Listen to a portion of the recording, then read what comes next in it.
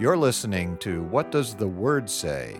A series of podcasts on biblical theology produced by Grace and Glory Media. My name is Mark Roby, and I'm your host for this series. Our teacher is Dr. Richard Spencer. We're interrupting our study of systematic theology to deal with a significant current event, namely the coronavirus pandemic. As we come together to record this podcast, President Trump has declared a national emergency. Virtually all professional and collegiate sporting events have been canceled for at least the next few weeks, and almost all concerts and other public gatherings have been canceled in the United States and many other countries as well.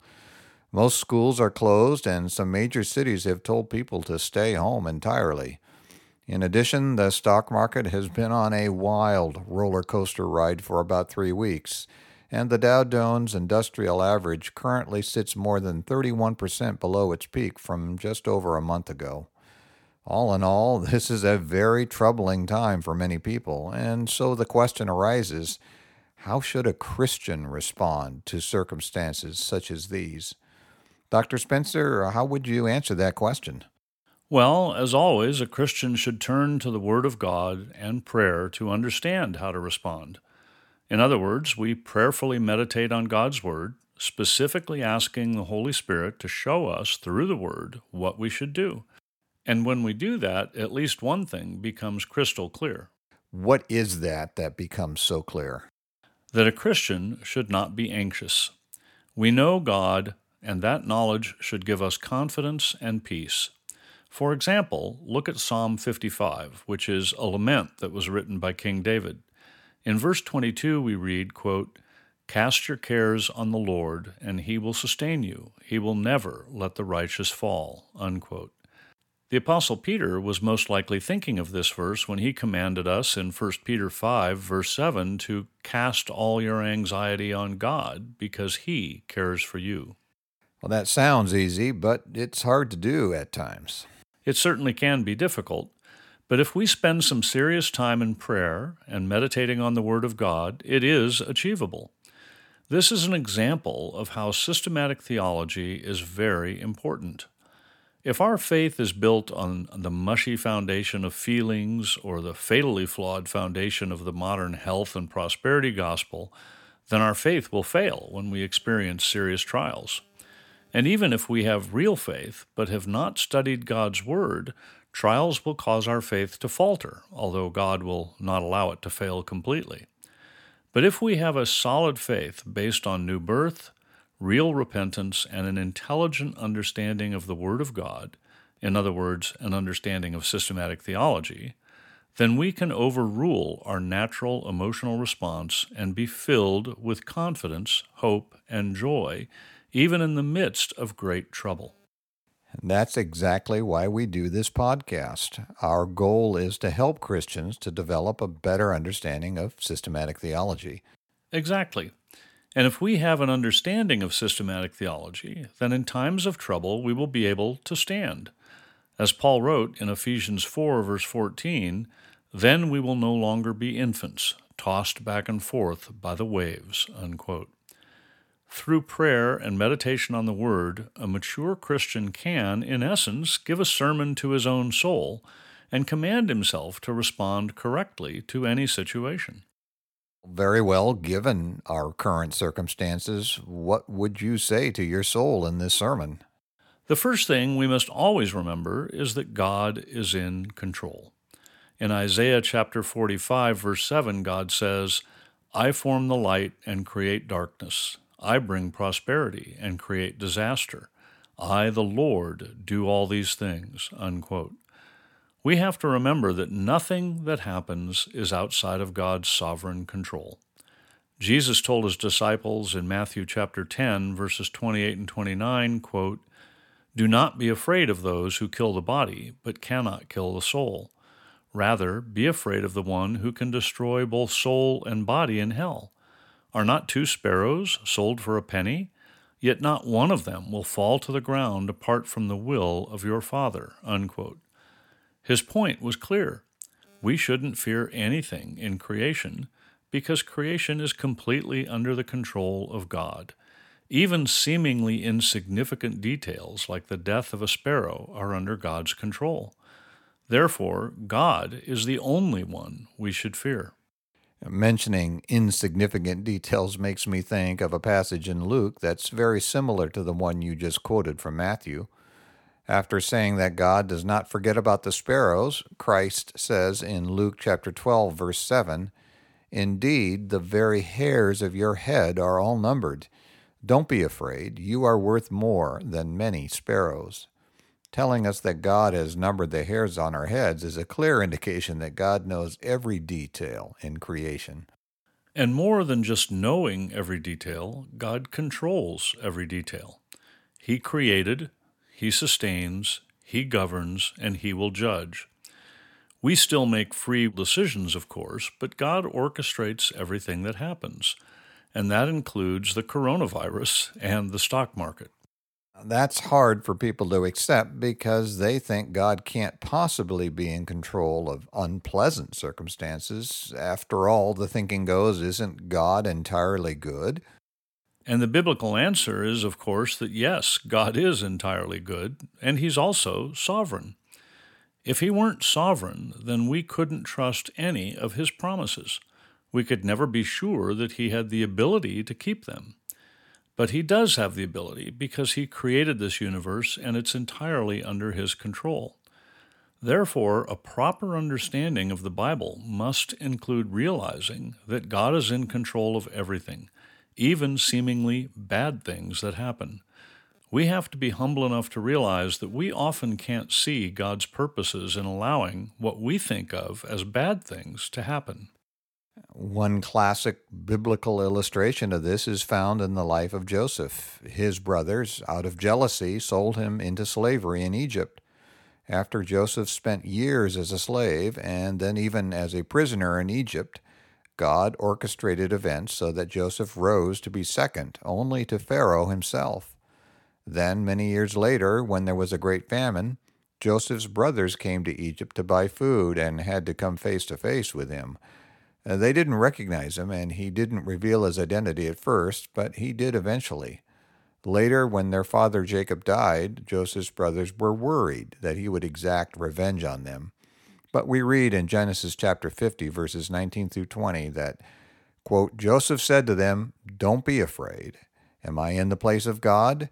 You intended to harm me, but God intended it for good, to accomplish what is now being done, the saving of many lives.'" That is a classic example. We can't see or understand all of God's reasons for doing the things He does, but we can know for certain that He is sovereign and that He is good. And knowing those things, we can trust Him, most especially when we don't understand a particular series of events.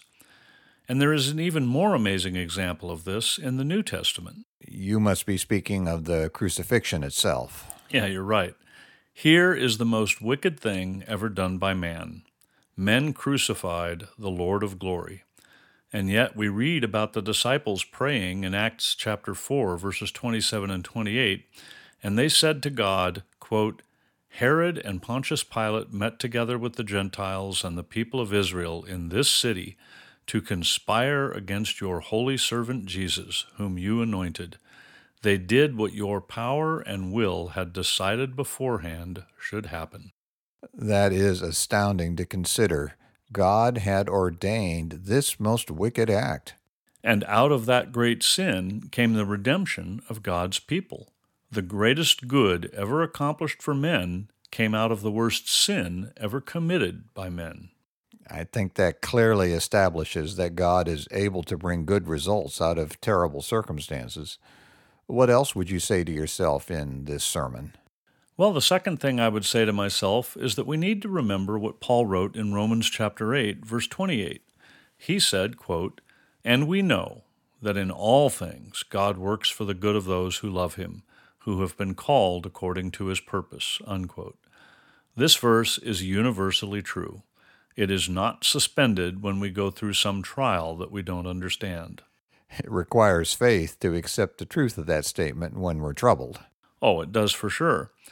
But if we remind ourselves that God created all things, and then remember things like the story of Joseph and the crucifixion of Christ, we can clearly see how God has used terrible events to bring about good ends in the past, and that He has the power to do so again in the future. Therefore, we can trust His promises. But we do need to notice that Romans 8, verse 28 does not say that in all things God works for the good of everyone. It only says He does so for those who love Him. We need to make our calling and election sure. We need to be certain that we are among those who love God. And if we do, then we can claim His promises for ourselves. That's right. And in Jeremiah chapter 29, verse 11, God tells us, "For I know the plans I have for you, plans to prosper you and not to harm you, plans to give you hope and a future." Yeah, that's a wonderful promise. What else would you say in this sermon to yourself? I would remind myself of the purpose of life. In 1 Corinthians chapter 10, verse 31, Paul tells us, "Whether you eat or drink or whatever you do, do it all for the glory of God," unquote. This is a familiar verse, but we need to think through the application of it to a situation like this.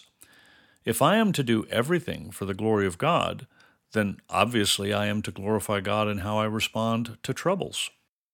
The people who know us will certainly take note of how we respond. Our colleagues, neighbors, friends, and family are watching all the time. Yes, they are. If you identify yourself as a Christian, and we all must, then people definitely keep watch. And our response to trouble can either glorify God or demonstrate that our faith is really a powerless facade.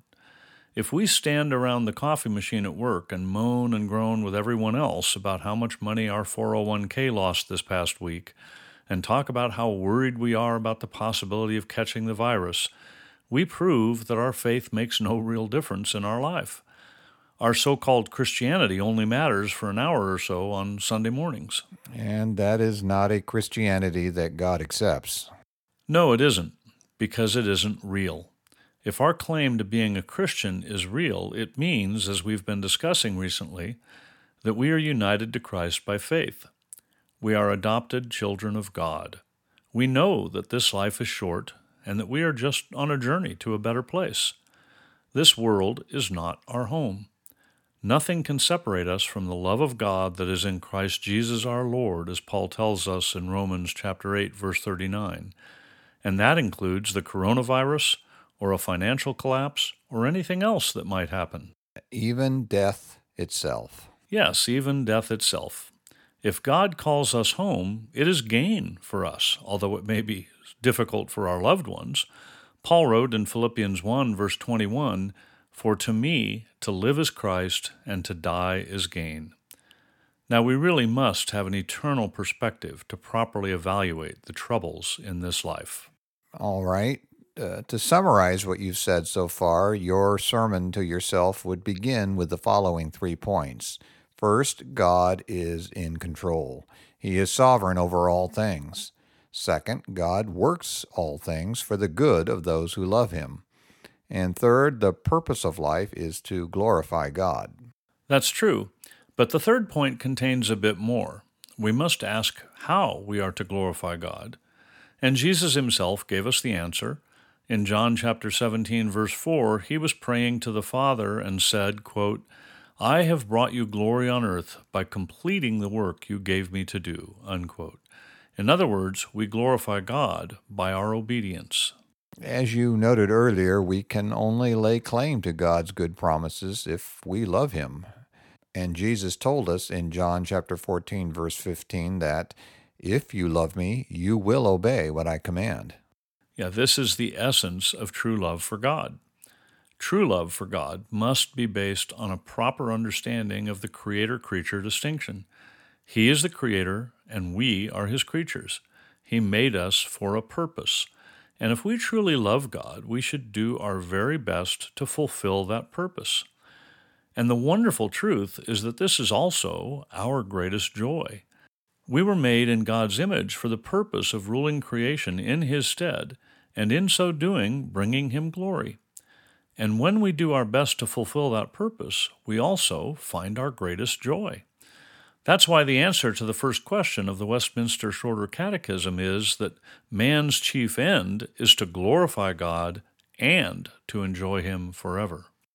I think most people can remember the joy they've had when they did something really well, something which pleased their parents, or a teacher, or a boss. I agree. That's our greatest joy in life, to be doing that which we were made to do and to do it well.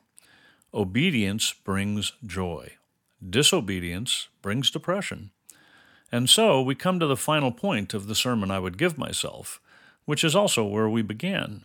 You asked me what's the first thing that would be clear if we spent time praying and meditating on the Word of God about our current troubles, and I said it was that we should not be anxious.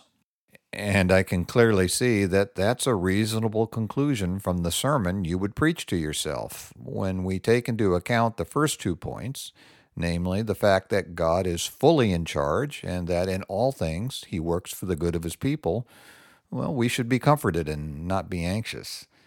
And then when we consider the third point, that our purpose in life is to glorify God, which means to obey Him, and we look at His command to not be anxious, but to cast our cares on Him, well, that should finish the job. We not only have good cause to not be anxious, but our sovereign Lord commands us to not be anxious. That is the right conclusion. In Philippians 4, verses 6 and 7, the Apostle Paul commands us, quote, "Do not be anxious about anything, but in everything, by prayer and petition, with thanksgiving, present your requests to God, and the peace of God, which transcends all understanding, will guard your hearts and your minds in Christ Jesus." Unquote. This is both a command and a glorious promise. Paul assures us that if we go to God in prayer with thanksgiving and present our requests to Him, then He will give us the peace of God. In other words, the peace that God Himself possesses. That is a staggering thought. I agree. But this explains how Christians can be at peace in situations that are absolutely hopeless in a purely human sense. That makes me think of the Apostle Paul in prison in Philippi. That is a great example of a Christian being at peace in trying circumstances. In Acts chapter 16, we read about Paul and Silas being in prison together there in Philippi. We're told that they were severely flogged, put in an inner cell in the prison with their feet in stocks. And yet in Acts chapter 16, verse 25, we read that about midnight, Paul and Silas were praying and singing hymns to God, and the other prisoners were listening to them. That is clearly a peace that transcends all understanding. And we know that God used this situation to bring about the salvation of the Philippian jailer and his entire household. Yeah, that's amazing. Yes, it is. When we have real faith, and it shows in our having peace in times of trial, that's a great witness to those around us. We will then often have opportunities to explain why we aren't distraught about the drop in the stock market or the threat of the coronavirus or whatever. Not only will we glorify God by behaving this way, but we will, like Paul and Silas, enjoy the peace that passes all understanding ourselves. We have nothing to fear from the coronavirus or anything else in this world. If we are God's children, then He is for us and He will watch over us. That doesn't mean that our 401k might not suffer tremendously or that we won't get sick and die, but it does mean that we will spend eternity in heaven with God, worshiping Him and enjoying fellowship with Him and with each other forever. Would you like to say anything else before we close for today? Yes. When we pray, we should always remember to pray with thanksgiving for all the good things that God has done for us, and it's also good to pray for others. First, because prayer is powerful, but also praying for others helps to give us a proper perspective. At a time like this, we should, for example, pray for wisdom for our leaders, God's protection for people in the medical profession, God's protection and mercy for the most vulnerable people in society, and for those whose jobs are adversely affected. We should also, as always, pray that God be glorified and use the situation to save people. Yeah, that's a great reminder of our privilege and responsibility as Christians to pray for others. I'd like to remind our listeners that they can email their questions and comments to info@ whatdoesthewordsay.org, and we'll do our best to answer you. You've been listening to What Does the Word Say?, brought to you by Grace and Glory Media, and I'm Mark Roby. In our next session, Dr. Spencer will return to examining biblical soteriology, and we hope you'll join us. The session you heard today is available, along with all other sessions, in the archive on our website at whatdoesthewordsay.org. We also have a free book available to you entitled Good News for All People, written by Reverend P.G. Matthew, founder and senior minister of Grace Valley Christian Center.